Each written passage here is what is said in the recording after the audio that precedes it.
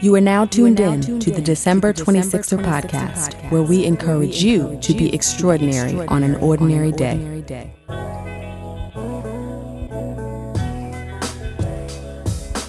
Hey folks, welcome to episode 15 of the December 26er podcast. I am your host, Delisha. If you are an avid listener, you've heard me talk about it a few times before, but we are finally here. This is our first interview episode, and I am proud to announce that guest number one is Jeff Lindor, CEO and founder of Groomed Success, Inc. Groomed Success is a social enterprise designed specifically to enhance the lives of men of color through many different offerings such as co-working space, a private membership network, and personal and professional development workshops. In this interview, Jeff and I get into a number of topics, including how he made the leap from employee at a pretty good gig to social entrepreneur. But not only that, how he convinced his family and friends to buy into the idea and actually invest. So without further ado, please enjoy our chat. Ready? Yes, I am. Jeff Lindor. How's it going? How are you? I'm doing well. You are the inaugural guest on the December 26er podcast. Yeah, I'm super excited. I'm excited to have you. We go back a little bit now. Yes. Happy to talk to you today. So I know what your company is, but I want other people to know what your company is. So tell us, what is Groomed Success, Inc.? Well, so Groomed Success, it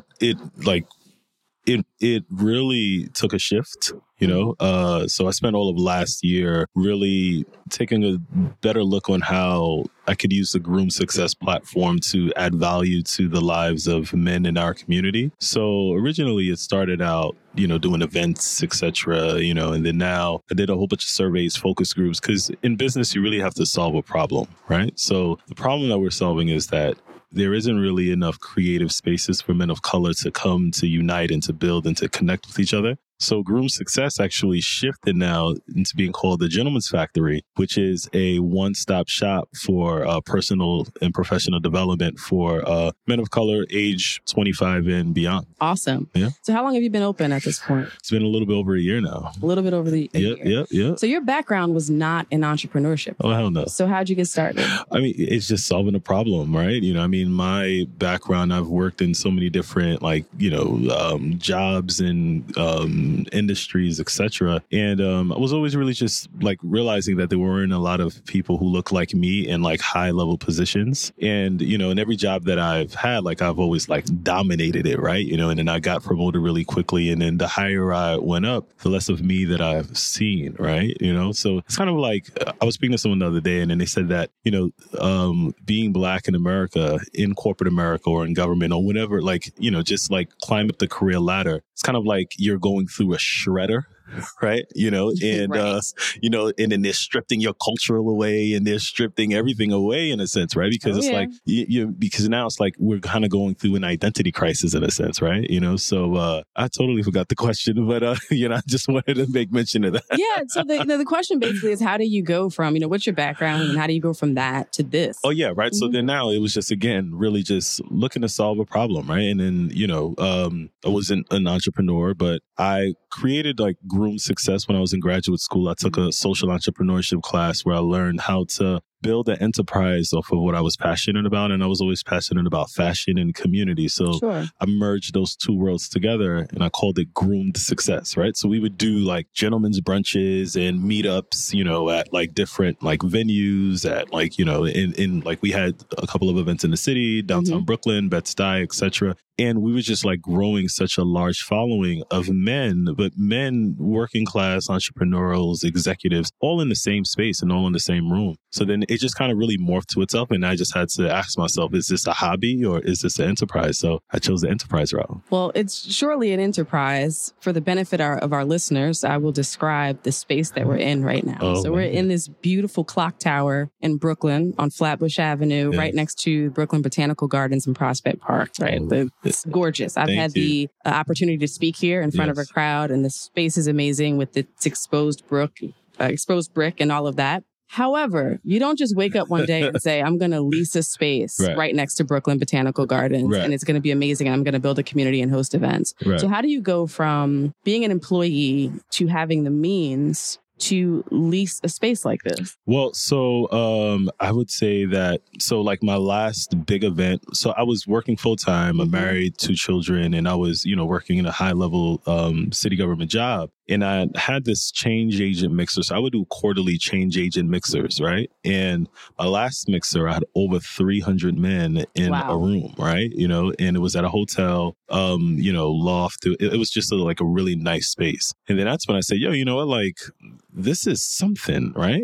So then, a lot of the guys kept on saying to me, hey, I need help with this, or I need help with that, or, and then they're telling me like their personal, stories, or their things that they need help on. Like they're telling me, hey, I need help in my confidence, or I need help finding a job, or I need help, getting married, or et cetera, right? And then they're looking at me as that resource, as that trusted source for information. So then, I resigned from my job. And I didn't really know what Groom Success was, but I really needed time to develop, to think about what it really is in a sense, right? So I had a couple of dollars saved, but the most powerful story of that is that I went to a couple of friends and family members and I said, hey, listen, I need some money to really get this off of the ground. Well, I also need money to think, because again, I don't know what this is, but I know that it's something, right? Right. So then I said, hey, you know what? I have a couple of dollars saved, but if I run into a financial hardship, would you back me? And they said yes. And also said, if I run into an opportunity, would you guys back me? And they said yes. And the rest is history. Okay. So I want you to fill in some blanks, though, right? Because you have a family. Mad blanks. Right? I know there's several blanks, right? So we all read these stories where people are like, I had this amazing idea, and like I asked people for some money. Yeah. And the rest is history. Here we are with exposed brick and Florida ceiling windows, and it's awesome, right? But we know, I have been an entrepreneur, so I know that there's a lot that goes into that, and things are risky, and things can get a little shaky, and you don't know what's next. So you have a wife and children. So how does that conversation look with your wife when you say, I'm going to resign from my job and I have this idea to serve a community that looks like me, and I want to take our savings and dump it into this idea and swing for the fences? How did that conversation go? Well, we're still married, right? That is amazing. Yes, that's great. Well, thank God, right? No, I mean, so like I was someone who is like, I built a reputation of being someone who's a very serious person, right? So it's like, it's not like as though I'm, just like have an idea and I'm like, hey, you know what? Well, let me just see if this works. So let me see if it doesn't work, right? So it's like, I feel as though I was literally like designed by God to, do this work, right? And, and every single day, I feel even stronger about that because of all of the challenges that comes into it. And I don't think I ever thought once, damn, like I should have stayed at my job, right? Or I've been, getting job offers from different spaces, like really high paying, spaces, oh my God. And I decline it every single time. Like there was never a time that I said, damn, you know what? I need to go back to work. Right. So I'm saying all that to say that, I like, this isn't like, I am someone that's not like known or seen as like some guy that just has an idea or some get rich quick scheme. Right. So because I'm, married with 2 children, etc., that was kind of a testament to the friends and family to say, oh, wow, like if this dude is willing to, to like leave his comfort to take this risk, you know what? We need to back him. And if anyone can do it, this guy right here could, because he's a very serious guy, And did your wife say, babe, if anyone can do it, this guy, you're the guy who can do it? I mean, did she ever say that? Yeah, she did, I think, right? No, I mean, she's been really supportive. I mean, like I could just only imagine what she has to go through on a consistent basis because, like I was well over 6 figures and, like with the first year, the first 3 years, or they say the first 5 years in business, like you aren't really making any money. I mean, things have been, every single month, like things have been progressing. So I thank God for that. But oh man, like it was, entrepreneurship is not for everyone. It's right? not. Absolutely. And did it ever mess with your ego? Because you strike me as an alpha male. Right? You're a leader, you're a visionary, and you were making over 6 figures and you have this wife and children that you're able to take care of. And then you're saying, you know what, I want to build legacy. This is where I want to put my energy and passion. And that means in the interim, some things may have to change in relation to our lifestyle or how I'm able to be a provider for our family. And I think that a lot of 26ers, that's where they run afoul because the ego says, I don't have all of the outward appearances of success. People are going to think, what is this dude doing? Like he's got a family. Was a provider. Is she taking care of him now? Like who's raising his kids? Do they have trust funds? Are they going to be able to go to college, etc.? So did you ever have those conversations internally with your own ego? No, I mean, absolutely. I mean, like I have to see a therapist. I mean, like I have a therapist now, right? I'm a huge proponent of therapy. Oh, I digress. No, I mean, absolutely. I mean, like, and then have a great relationship with my pastor, etc. I mean, I thank God that I have like a support system that really, helps me navigate through this process because it's a journey where you can literally, go crazy, right? I mean, so there were definitely times where I looked at the account and I saw a negative sign in there, right? And then I'm like, they hit me with all these overdraft fees, right? But then sometimes I'm like, thank God that the bank actually accepted the payment, right? I mean, so like there's so many things that I can speak about like in the first year of this journey where, I mean, people wouldn't even believe it. I mean, but I think that like, I had used this basketball analogy with a friend of mine the other day. And then I said that, like every single day I feel as though I wake up in the morning and I'm down by like 15 points, fourth quarter, NBA Finals, 3 minutes left.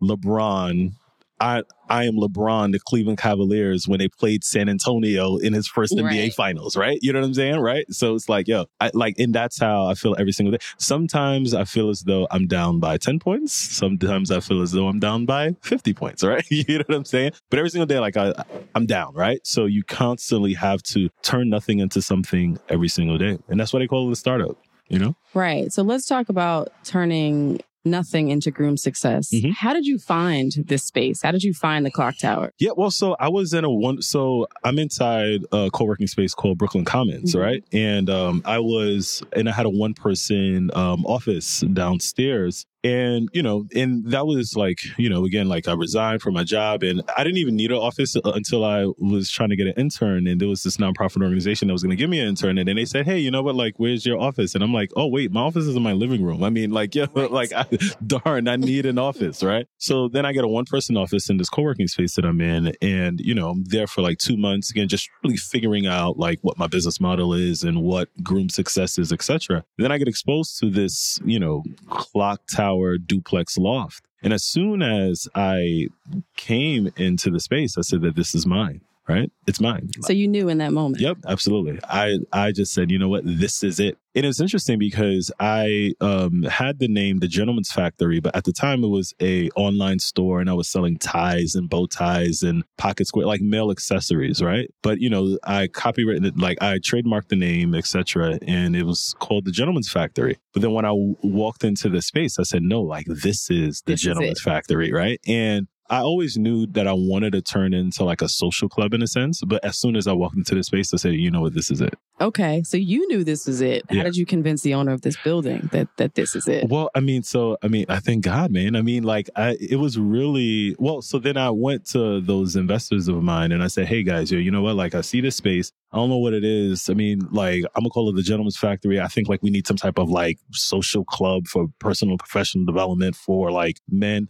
And here's the thing, right? So like when it comes to like male professional development, personal development, or anything that's like disrupting. Well, so oftentimes, working class professional executive men that's a very underserved population, particularly men of color, because, if you're making $75,000 a year, $80,000 a year, society looks at you as, oh my God, like, you are great. You are safe. You've done it. You don't have no issues. You went to college. Whoa, you know what? You are a model for your community because, and that's not necessarily the case. Yeah. Like I'm making $80,000 or $100,000 or $200,000 or $1 million, but I'm not a billionaire or my community isn't the way that it should be. Right. So it's like, I always knew that like that population, my population really needed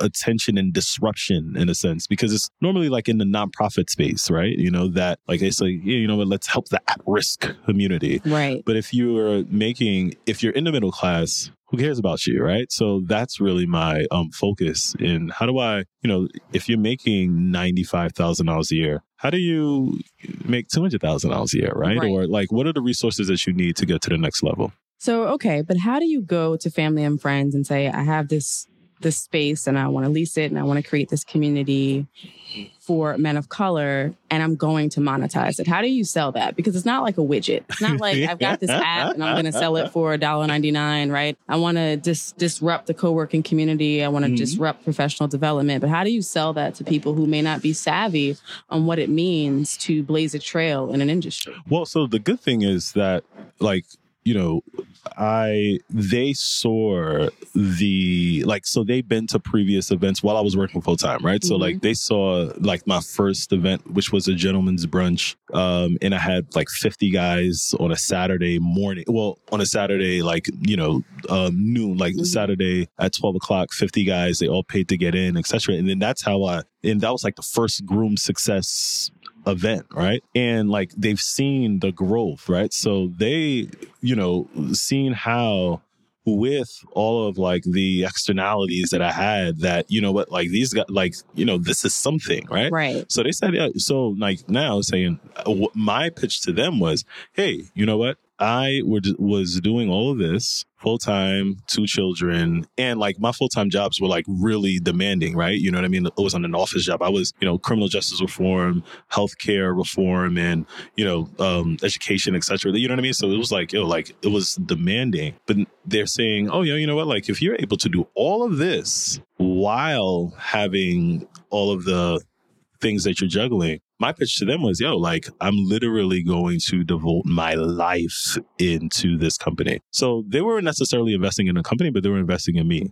you know? And I think in most cases, that's what people are investing in, the person. And if they feel you've got the goods, even if the product isn't completely built, they will invest in that. And I think in our communities, particularly communities of color, people think that those opportunities are not there. Yep. So, and this is why it's so important for me to tell these stories, because it's easy to listen to a How I Built This or Tim Ferriss, and someone who doesn't look like you says, I went to my dad and he threw $200,000 to my idea. And you may be rolling your eyes and thinking, that's never going to happen, you know, for me. But you did it. You went to family and friends. It may not have been at a level, you know, of a Jeff Bezos. You might have gotten that much money, but you've got enough of a solid foundation. Yeah. I mean, I've raised, like with the family and friends round initially, it was like $55,000. And that was enough to get started. Yep. And sustain you for a bit. Yeah, that's awesome. $55,000 just to figure it out, right? And I'm actually now going to do another investment round because last year, or when I raised the $50,000+, it was again just me figuring out, okay, what the hell is this, right? So now that I have like a better baseline as to what this is, now I'm going to be raising, you know,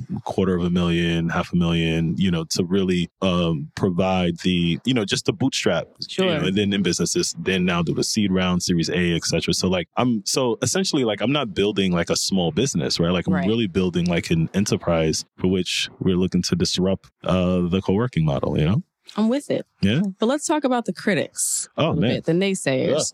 What do you say to those people who are like, this is cool, this is cute, you know, you bring well-dressed, handsome men of color together to network and listen to some panels and some talks. This is not a multi-million-dollar business. This is not an enterprise. This is a hobby that you're able to monetize at least a little bit to take care of you and your family. What do you say to those people? Well, I mean, I think that there was a pastor that said something so powerful. And he said, if you do not define who you are, you will allow other people to define you. And when they define you, they'll use their own definition, right? So I know who I am, right? So like, I mean, and of course, like there's so many naysayers. I mean, sometimes I'm the naysayer, right? I'm like, yo, Jeff, what the hell are you doing? Right? You know what I'm saying?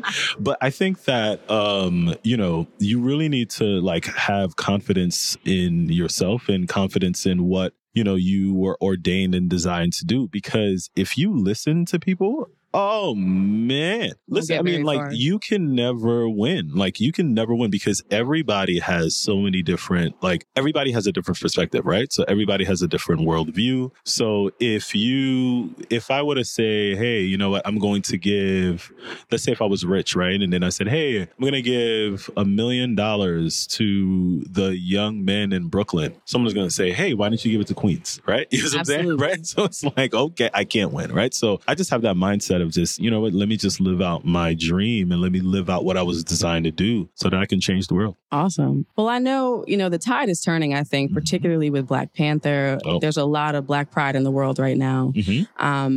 But prior to that, I think back to a time where people of color felt pressure to assimilate and integrate. You are unapologetically saying that you're building a space for men of color. Have you received any criticism for that? Yeah, I mean, yeah, but like, who cares, right? I mean, because here's the thing. I think that going back to like defining who we are, right? Like what I always tell people, particularly men, right? Like men of color, like we're so powerful. We're so brilliant. We're so bright. But, like society really likes to brand us as we are the scum of the earth. Absolutely. So because, so now, of course, people are now going to say, oh my God, like, why are you focusing on one segment of the population? Because that segment of the population really needs to be focused on, right? You know what I'm saying? Underserved. Right? It's underserved. I mean, there's so many issues that's going on. And then, and I'm not, and then with the population, it's really, the working class professionals, executives, etc. Because, like one of our members, he is an attorney and he's, he lives in Jamaica, Queens. And,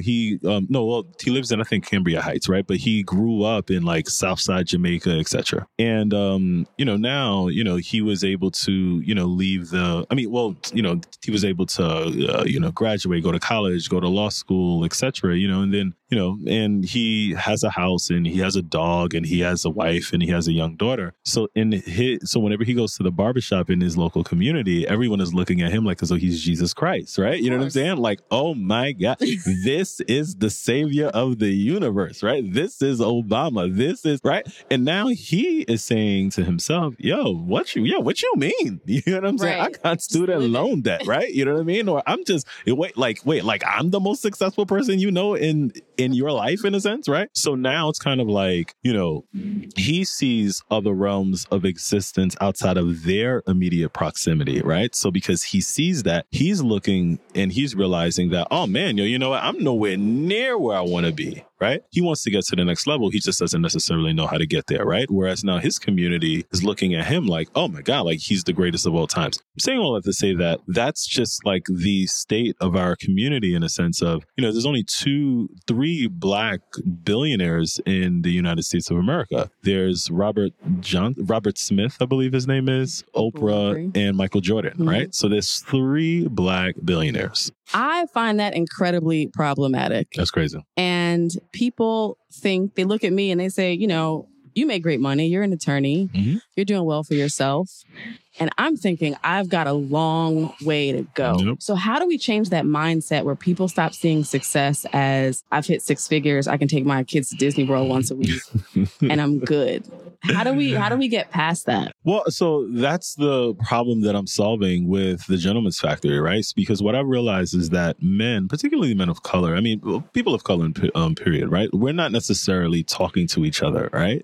We're not having conversations with each other as we ought to, or as frequently, right? Because, and it's kind of like that emotion, like whatever it is that you see another attorney or whenever you see someone that's like on your level, quote unquote, I'm saying that loosely, like, amongst a whole bunch of white folks, you're like, you give them the head nod or like, you're like, oh my God, like, yo, how did you get here, son? You know what I'm saying? Right. So now I'm essentially like creating a space where it's a whole bunch of like-minded individuals from different career paths, from different, walks of life. And another thing too is that society thinks that all people of color are the same. Like, it's one broad brush. We all think the same. We all eat the same. We all love chicken. We all love hot sauce. Love watermelon. Yeah, we all love watermelon, etc. No, like that's not necessarily the case, right? So it's like, in here at the Gentleman's Factory, you're able to be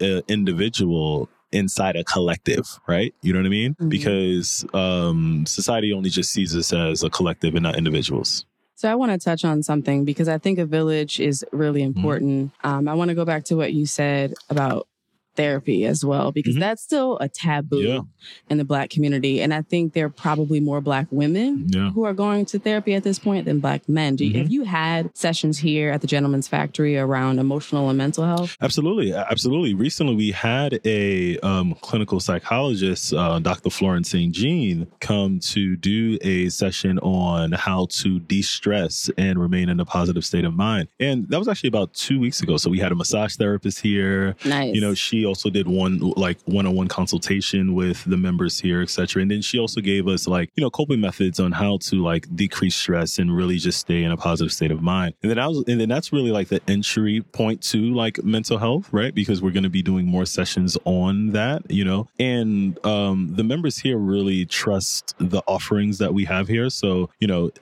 so I feel really happy that, you know, I'm able to bring on a clinical psychologist and then the guys are not saying, hey, you know what, why are you bringing a shrink here, son? So I remember when I first told people I was going to therapy, you know, they looked at me like, but you seem so normal.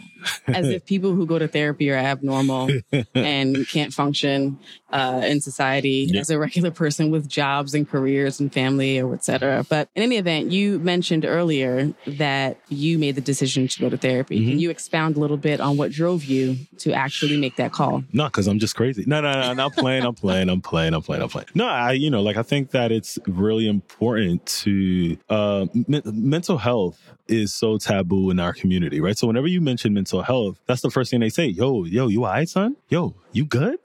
Yeah, I'm good, right? Right. But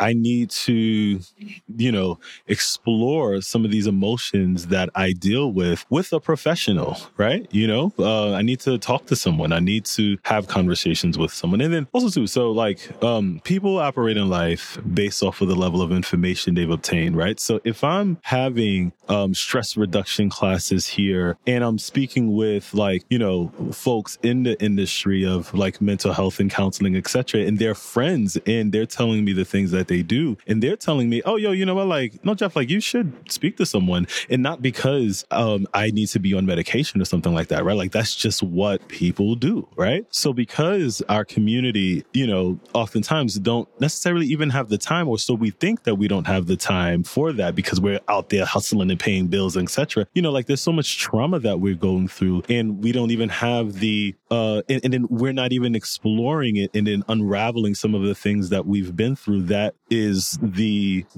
leads us into some of the challenges that we have now, right? So because I'm fortunate enough to have a very close friend who's a psychologist and, friends that's in that space, they're saying, no, yo, Jeff, just talk to someone, and then I've had a couple of sessions and it's just absolutely amazing. Yeah. And I personally have a belief that many of us who are high achieving, part of the reason why we achieve so much and go so far is because that's our drug of choice. You push down your childhood issues, things you've gone through. Oftentimes we're in predominantly white spaces where you're dealing maybe with racist microaggressions on a regular basis. And you're pushing all of that down and just running, achieving. And this is why people get to 40 and or 35 and have a meltdown. Because those things have not really been dealt with. Yep. And then also too, to be honest with you, the real, I'm gonna just be completely honest. Please be completely honest. The real reason why I'm going to therapy is because there's a show on Showtime called Billions, right? Which I love. Right? Season 2 in full effect right now. So now Bobby Axelrod, who's a hedge fund manager, he's a billionaire, multi-billionaire, whatever. He has a therapist and his whole team has a therapist. And I think she's called the mental enhancement person so whenever it is that they're trying to close a deal, they just go to her office and then she's just saying, you know what, you guys could do it, right? Right. So now I'm looking at that show and I'm like, oh snap, well these guys are millionaires, billionaires, and then they have someone that's coaching them through their mental challenges. I need one, right? So Billions is the reason why I'm seeing one, right? Amazing show, by the way. So I'm all caught up. In a recent episode in the new season, Bobby tells a story about childhood. I don't even remember the exact story. Remember that. But he basically said that's what drove him to be this person. Yep. And one of the things that I have worked on with myself and engaged in a lot of introspection on is not feeling like I have something to prove. Yeah. Like I never want to work from a place of proving people wrong. Yeah. Or, shutting down the critics. They're always going to be there. Yeah. Whether you're making $100,000 or 100 million or $1 billion, people are going to have something to say. How do you keep yourself grounded and make decisions from a space of vision, of exhausting your potential and not being reactionary because of criticism or because of what society says you need to do or et cetera? Well, I mean, because I always go back to why I'm doing this, right? I mean, I'm not a full-time entrepreneur because I just couldn't find a job, whatever, right? I know the current state of our communities of color, the Black community. And because I know that, and I'm constantly reading and I'm constantly just analyzing data and really understanding the wealth gap and all of the challenges that our community faces. So now that I know all of that and I'm looking to help solve that problem or to contribute to solving that problem, etc. I know that it's an uphill battle, right? It's not going to be easy because if it's easy, then everyone would do it, right? So I think that that's kind of the motivating factor in terms of why I'm doing this and how I then try to avoid all of the noise because there's so much noise, right? So I think that you always have to go back to the why, why are you doing this? And if you can't answer that question, then, you're going to fall because there are going to be times where and again, like I said, that I wake up and I'm down by 25 points, right? So if you listen to everyone saying, yo, you know what, you're going to lose, you're going to lose, Absolutely. Absolutely. So tell me about a personal rock bottom that you've had, a moment where you weren't down by 25. Oh. It was a blowout and you got to come back from a lost game. There's no clutch shot. There's no 10 seconds left on the clock. Tell me about one of those moments. My God. Oh, man. I mean, I have so many, right? You know what I mean? I think the book got to come out for it. No, let me stop. Let's see. I mean, I'd say the entrepreneurial journey is that cash flow. Cash flow is a problem when you have a startup, right? So I raised some money. That money ran out quickly, right? You know what I'm saying? Oh my God. Yeah. Right. If I could go back and to do some of the things to undo some of the things, I mean, oh my God, but everything is a learning, it is a process. What I would say is, there was a time where I was, awaiting a check, right? From a client or from someone and it was a $10,000 check. Yeah, I said the figures, $10,000, right? $10,000. And I was banking on that $10,000 to pay the office rent, to pay, my home expenses and to pay a consultant, etc. And, I'm thinking that, okay, cool. The money is good. Everything is going to work out. So then the client misspelled the name Brooklyn, right? You know what I'm saying? On the check. Dreaded typo. Oh my God, a typo in the worst moment. So I could not find the check. My world is crumbling down. My accounts are negative. I mean, I'm not being able to pay all of, you know what I mean? Oh my God, so much noise. I was, and again, if that same thing happens to me now, then I would just say, well, you know what?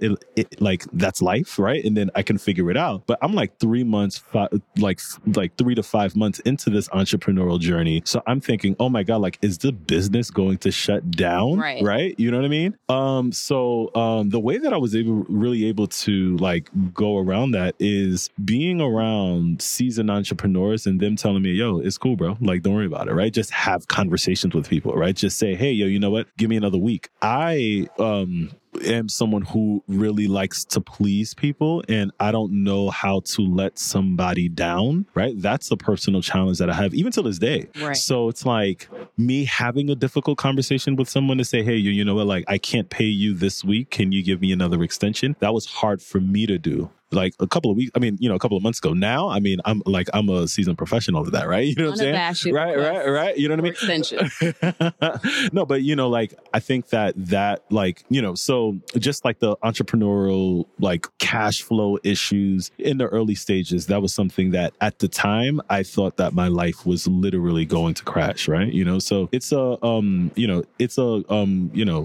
like forever learning, forever evolving. And I also had to learn in the entrepreneurial journey is that you can't have bad days. You could just only have bad moments, right? Absolutely true. So what I was doing in the early stages, I allowed that moment to take over my day. But as an entrepreneur, especially with no like working capital, you don't have the luxury of having bad days, right?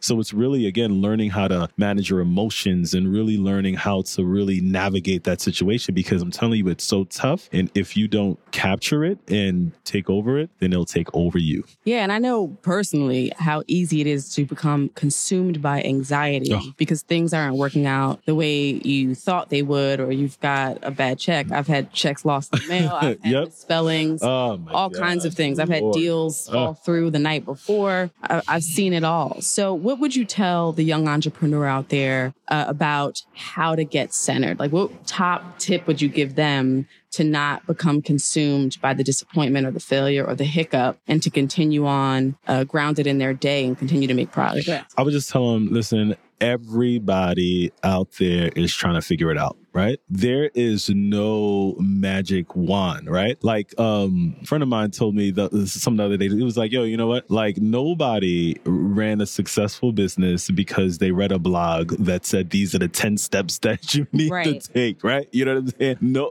those things are important. Yeah, you know what? You got to learn and, get as much information as you can. But you just have to grind and hustle, right? So what I would say to that entrepreneur is continue to test things, right? Continue to take risks, continue to surround yourselves with individuals who are smarter than you so that they could then advise you to take a different route. But at the end of the day, you still have to just figure it out, right? So, take risks. You only live once. I'm not trying to quote Drake, but he says YOLO, right? YOLO, you only live once. Just grind, man. Figure it out, man. And just continue to push. Yeah. And you mentioned before, how you've evolved as an entrepreneur. Now, I've seen you in action. I've seen you at an event. You are Mr. Community. Right? Everyone, obviously very articulate and charismatic. Were you always this person, or did you evolve into this? Were you the A student who was like student council president and involved in all the activities, got into your top choice college, et cetera? Or has this developed over time? Man, wow. I have a very interesting story, and I don't want to bore you with the details. No, you should. But tell us about it. So I was born in Haiti. Mm-hmm. I moved to Coney Island, which was a really, at-risk community growing up. And so Coney Island was a really interesting place because it's the 11224 zip code, right? Mm-hmm. So the 11224 zip code, it's a gated community in there called Seagate, where it's like the millionaires, like beachfront homes, etc. And where the Black and brown people live, it was just nothing but the projects, right? And then, so we were sandwiched. So Seagate was the top bread. Coney Island was the meat, like the projects was the meat. And then we were close to Brighton Beach, which is like waterfront property, etc. Right? You know what I mean? So I was always saying, damn, why is it that Black people who lives in the zip code, we're the ones that's in poverty, broke, and hopping the turnstiles, etc. while I'm seeing Bentleys surrounding me, right? So that was number one. Number two, I had a stuttering problem, right? So I could not speak. My stuttering was so bad. Wow. It was so bad. I'm talking about I had issues. And for those who stutter or know about stuttering, you have issues with saying certain words, right? Like the words that begins with certain letters, right? So I had issues saying the L word, anything that begins with L. And coincidentally, my name is Jeff Lindor.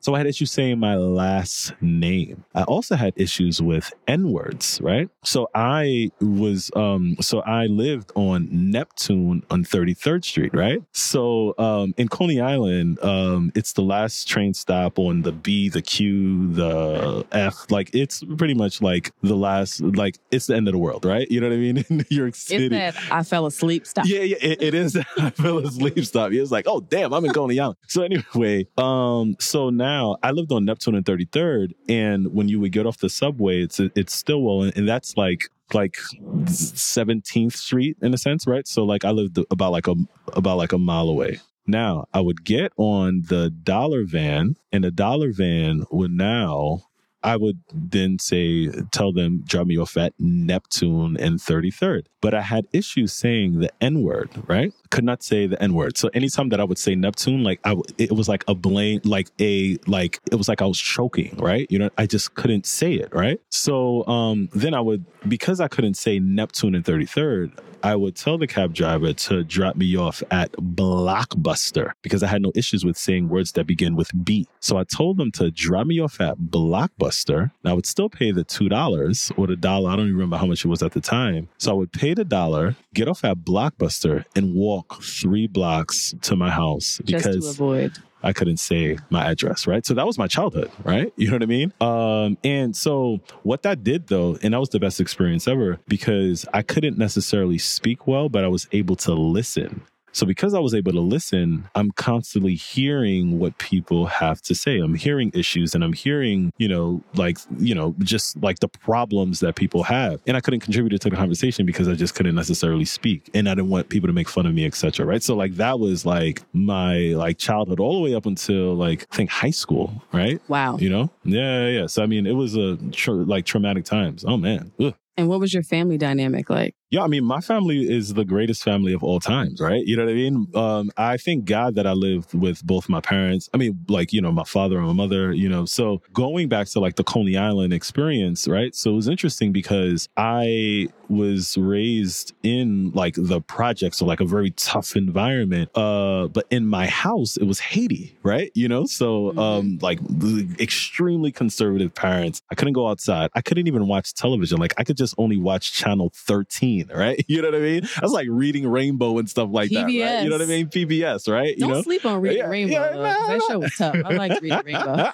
No, but you know what I mean? I can literally just only watch certain, so I was, raised in a very conservative environment for which it sheltered me in a sense. So it was kind of I was living both worlds because I was living in this really strict environment when I would close my door and when I would be with my mother, father, and both of my sisters. But as soon as I opened the door, I was in the hood, right? So I had to learn how to navigate both worlds. And it was tough, but I learned emotional intelligence based upon, the environment that I was raised in. So street smarts is the Harvard Business School can't teach you street smarts. And this is why I love asking people about their upbringing, because often the people that I know who are able to move through different circles seamlessly is because they were living in one environment, school might have been a different environment, Yep. and then their community might have been a third environment. Yep. And you learn how to adapt Yep. to the circumstances that you're in. Mm-hmm. And, you had an added layer of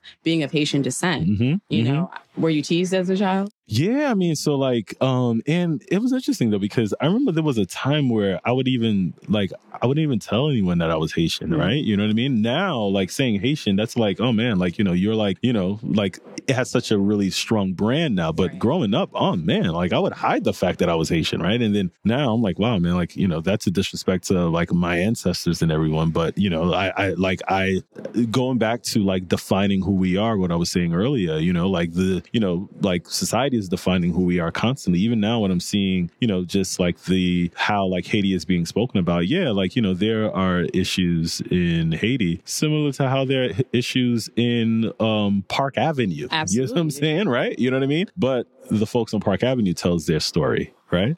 Folks in Haiti, we're not necessarily telling our story. The story is being told for us, so. Yeah. So yeah, we're in a time where 45, Okay. I won't speak his name. Yeah. but he said some pretty defamatory comments about your homeland. Yeah. Are you able to integrate activism into the work that you do? Have you been able to speak out, or do you feel like you have the freedom to do so as an entrepreneur who's building a business? Yeah, I mean, so like there's so many issues. Like our community has so many issues, not even issues, but like we really need to like do a deep dive, like a root cause analysis, and how do we solve the issues that affects our community. And it's kind of like you're trying to clean a room and you don't know like where to begin. Like the room is pretty dirty. You don't know where to begin. Do you start with the closet? Do you start under the bed? Do you clean the bed? You know what I mean? So that's kind of like where I am right now with the business, you know, because I'm saying, okay, so do I focus on, you know, only Black men, but what about Latino men? What about the at-risk youth, right? What about the working class men? What about the executives? What about, you know what I mean? So like, I'm devoting my life to solving this problem. I mean, I'm not planning on going back to work ever again, right? And if it is, it'll probably be on a consulting role, consulting governments or consulting, you know, sitting on boards, etc. But like, I'm like, you know, so I'm in here for the long haul. So, and then people always constantly say, hey, oh, Jeff, like, so there was a shooting that just happened in Crown Heights, I think 2 days ago, like a police officer killed a man that was mentally challenged, you know, and then I'm in a group chat and a friend of mine was saying, oh my God, like, Jeff, what is the Gentleman's Factory going to do about that?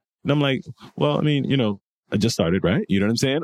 Let me, you know, have my revenue model straight and let me continue to build this so that I could be in a capacity to have a more, because we're doing great work now, right? But, you know, how do we have more of an environmental change rather than me just going to a protest and, you know, just, you know what I'm saying? Like being a part of the news cycle, right? So those are the things that I'm really trying to just wrap around. Like, how do we literally change the world? Right. And I mean, I'm a huge proponent of entrepreneurial activism. Yeah. You're going to have boots on the ground, those folks who are out there marching and getting thrown in the back of a paddy wagon, which we need. Right? That is what changed the course of our history in this country. Absolutely. But we also need to build resources and capital so that we can bail you out. Create programs that help the next generation to have a different course, a different path than their parents did. So I see you as someone who's active in the community, and maybe in a different way. You're not out there marching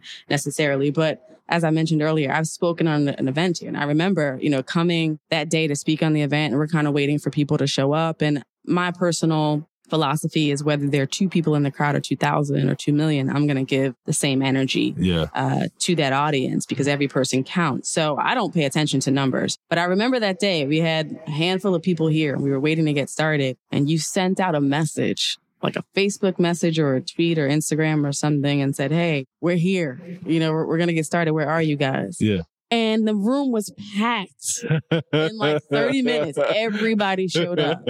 Clearly, Jeff is that dude. Jeff knows people. So how do you build that kind of brand equity in the community, especially in a metropolitan area where our attention is divided, right? I get invites every day. I'm always trying to navigate this obligation over here. So I got to stop by this happy hour, then meet this person for dinner. How do you get to the point where when you put something out there, you know, butts are going to be in the seats. People are going to show up. Well, it's just adding value to their lives, right? You know, I mean, people don't want their time to be wasted, right? So now if they know that, yo, you know what? This company, the Gentleman's Factory, every time I come through these doors, yo, it's like I don't leave the same way I came in. I either met someone, I either got a great resource, I was just inspired, etc. Right? So and then that didn't happen overnight, right? You know what I mean? It like took, and then, you know, so it like took the grind, the understanding, the surveys, the focus groups, really, you know, just understanding what are the needs of the community.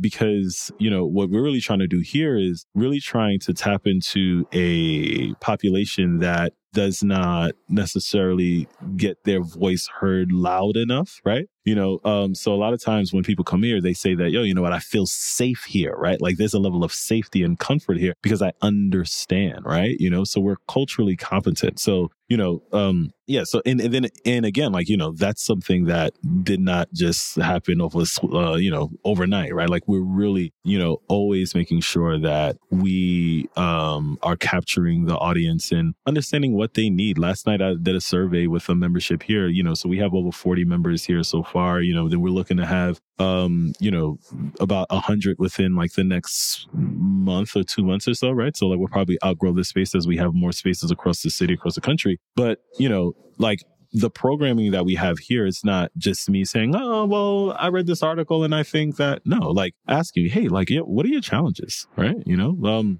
you like your job, right? Or what do you, or hey, because again, like I was saying, if they're making $70,000, $80,000, $100,000, $200,000 a year in their immediate community, they are, they're the Black Panther, right? You know what I'm saying? Right? Like, you know what I mean? Wakanda forever. Right? No, but then now we don't take that, oh, you're the most successful person in the world approach. We're saying, hey, what do you need to get better? And we're speaking directly to them. So how long have you been open here at the Gentleman's Club? So about a little bit over a year now.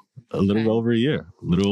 So in many of your blurbs online, you have a statement that you're going to be dedicating the next 25 years of your life to, I'll let you finish, to solving the issues of the problems in the Black community, right? And it's not only going to be for gentlemen, right? I mean, it's the community as a whole. I'm starting with gentlemen now, and we'll just see where it goes, right? But just back to saying how, like, you're cleaning a room and I'm starting, I guess, on the bed or in the closet, etc. But I'm really just trying to build wealth and get the capital to really, like, do a deep dive on changing our communities and changing our lives. So what made you put the time limit on it? 25 years specifically. You're a young dude. Like, you're going to live well beyond that time period. Well, I mean, because then now, like, I'll, because when I'm a little bit older, like, we'll, like, see what my next venture would be. Maybe I'll, like, run for president or something like that. You know what I mean? Like, who knows, right? Let me find out. Not president because I wasn't born in this country, right? But I mean, like, maybe I'll, like, be the mayor or the governor or something like that, where, like, who knows, But, and, like, I like putting time limits too, so that I can say, you know what, like, hey, I'll probably be a billionaire when I'm in my 50s or something like that, right? How can I then now use that money to solve other issues, Because if I don't put a time limit, then that means that the problem is going to continue to happen. So I'm saying, in 25 years, my community is not going to look the same way. And it's going to be drastic changes because I'm here to disrupt it. And it's not Jeff Lindor. I'm building an army to help tackle those problems as well. That's a lofty goal. But I know if anybody can achieve it, it's you. In 25 years, you can change your community in that time. You can transform an entire community. I am convinced. Oh, man. But what does your day-to-day look like now? Oh, man. Yeah, so, wake up at 6 o'clock, in the morning, give my two kids a bath. You're on daddy duty. You know what I'm saying? Make sure they have breakfast, drop them off to school. Then I come straight here, right? Then I come straight here and, just grinding. And, I come home, and then I'm making phone calls and I'm like, just planning, pitching investors or, you know what I mean? Like every single day is different because it's a startup, right? So it's literally like turning nothing into something constantly. So every single day looks different, but, I always try to be home at a reasonable time so that my wife doesn't leave me, right? So it's, oh man, this is the best experience ever. It is. I tell people all the time, having been an entrepreneur was the worst thing that ever happened to me. It's great. It's very fulfilling. You get a lot out of it, but the bumps and the bruises you take along the way. Right. So I know for me, what would keep me going often is drawing inspiration from other people. So we have a feature that we do on the December 26th Instagram page called Famous Figure Friday, where we tell someone's story, how they built something from nothing and sort of wrap it up and tie it up in a bow with a neat little lesson. Whose story inspires you? Whose story inspires me? I'd say a lot of people, but if I can pick one person particularly, I would say, oh, damn, that's a really great question.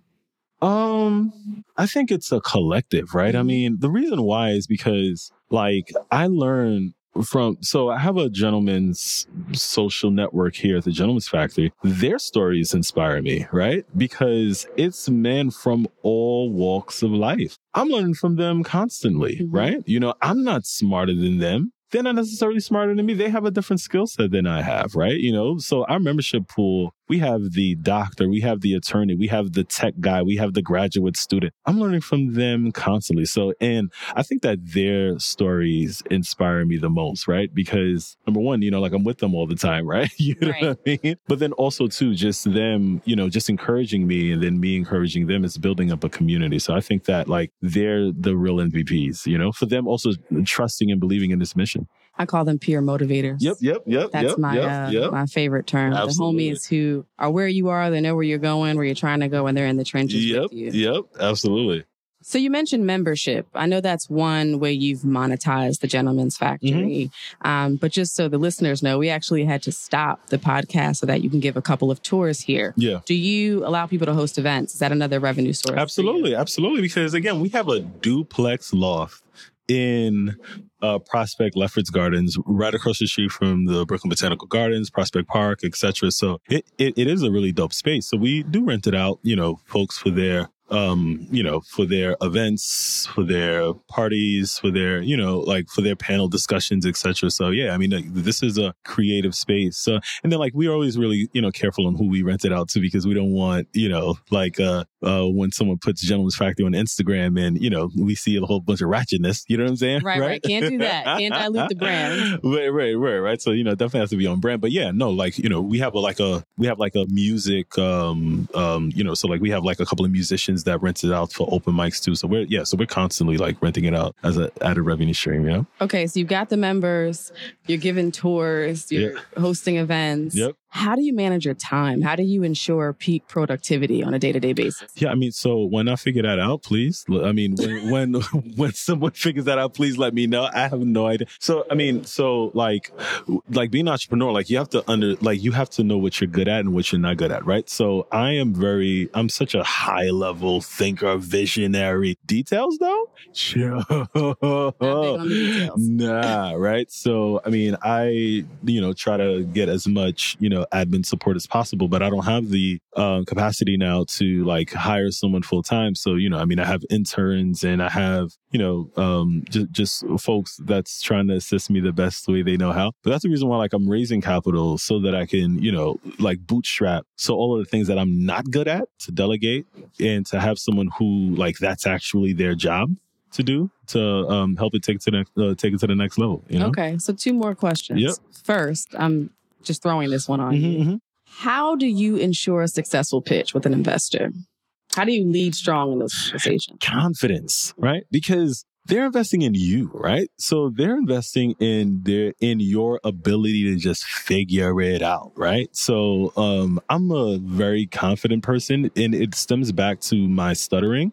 Because I had to then be confident, because I remember people laughing at me, and I remember, me trying to get that word out when I just could not. So it was that confidence in believing that, no, you know what, I'm going to say that N-word, right? And not not the N-word that we say. You know what I mean? But no, I'm going to say Neptune and 33rd, and I'm going to say my last name, right? So that was really, I do think that there was some spiritual intervention that led me to not stuttering anymore. But then it also was the confidence in my ability to just go guns blazing. So going back to the investor, it's really, just having a product, having a, revenue streams, and really understanding what you're trying to do. But it really all boils down to confidence, because the investor needs to believe that, if I give this team or this individual $1 million, that they will then now have the ability to just figure it out when things don't go as planned. Because there's no business plan that had a negative cash flow. Right? You know what I'm saying? Right. It's always fail-proof. Yeah. Right? You know what I'm saying? I don't think there's not one business plan in history of business plans that said, no, you know what? We're going to lose all our money. Right? You know what I mean? So because of that, yes, the investor wants to invest into the business, but they want to invest in the team and in the individual, so that they can say, oh, you know what? When the tough times come, they'll be able to figure it out. So it is confidence, So I want to touch on that a little bit more because I think we've all had moments where our confidence has been shaken or we can't quite see the clear vision of where we're supposed to go or what the next step should be. So tell me about a time when you've had to be extraordinary on an ordinary day. And what I mean is in a moment where you were trying to figure it out, but didn't yet have the answers, but confidence wasn't necessarily as strong as it could be either. Wow. I would say when I was trying to date my wife. Really? I'm sitting up for this. Because I don't think my confidence was nowhere near. And mind you, like we've been married for like 8-7 years now, right? You know what I mean? So I was, a little scrawny, little like, just graduated from college. So you were like 22. Yeah. Like I was like 22. Yeah, I was 22, right? So like my confidence was in beta mode, right? So it was in development. So, so like I was a cornball. I had no confidence. I was skinny. I had no swag, right? But I think that she also thought that I was a lame, right? You know what I mean? I think that was probably also spiritual intervention, divine intervention. That's how I got that woman. But yeah, but like I think that one thing with me though is that if I want something, right, I will get it. And I'm not calling my wife a thing, right? But like I just have the mentality that even though I may not be where I want to be, that particular thing or person that I want, right? I'm going to eventually, conquer. Okay, so right? You were fresh out of school. Did you have a job lined up? Hell no, right? No job? Nah, of course not. Okay, I was still living with my mama, all right? All right, living with your mama, no job. You have the degree, though. Yep. You have the degree, but you're corny. Yep. What does being extraordinary look like when you are trying to pursue a young lady who knows you're corny, knows you don't yet have that job? What does that look like? Yo, I don't even know. I think it's just mustering up the courage to believe in yourself, right? Because if you know that you're not, and that goes with everything. That goes with a job. That goes with pursuing a woman. That goes like, that you're not qualified, right? In a sense, right? But it's those intangibles that can't be taught in school. It can't be, it's just something embedded in you that you just have to believe to say, yo, you know what? Even though the on paper, right? But God, no. No, but you know what I mean? But like, I know that, you know what? This is what I want. This is what I'm going to pursue. And I'm going to figure out how to get it. So it sounds like you approached that situation the same way you approach investors. Absolutely. Focusing on the intangibles. Yep. Absolutely. Well, listen, Jeff, I know you've got a lot to do today. This has been an awesome conversation. This was great. Thank you so much for taking the time out. Where can people find you on social media? So on Instagram, it's at Gentleman's Factory _. So it's gentleman with an E instead of A. So it's gentlemen with MEN, Gentleman's Factory _. And the same on the web. So it's www.gentlemansfactory.com or groomedsuccess.com. And that's GROOMED success, groomedsuccess.com. And also just with my name, Jeff Lindor, JEFF. Lindor, wait, hold on, right? I can say my last name now, right? Right? Jeff Lindor, LINDOR. And what's coming up here at Gentleman's Factory? So we have the co-founder of Blavity, John Jackson, coming in, nice. In a couple of weeks. We also have the vice president of the Urban League. We have who else we have? We're doing more like, workshops, career development workshops. We're going to have we're going to have LinkedIn coming in here. So it's really, we're constantly evolving. And because I just put out the survey yesterday with my members, a lot of that like data is now going to be implemented in terms of what they want. Because right now, I have an idea, but this information that they provided is going to help better gauge the trajectory of the company. Cool. Well, I'm excited to support when you allow the sisters to join the crew. We'll see. Those of you who are out there listening, please do not forget to check out Jeff online and support the Gentleman's Factory. And as always, remember to be extraordinary on an ordinary day. Take care. Thank you. Thank you for listening to the December 26er podcast. I am your host, Delisha. This episode was produced by DeMarcus Adisa, and music was provided by Thovo. You can find us on Twitter, Instagram, and Facebook at December 26er. That's December 26ER.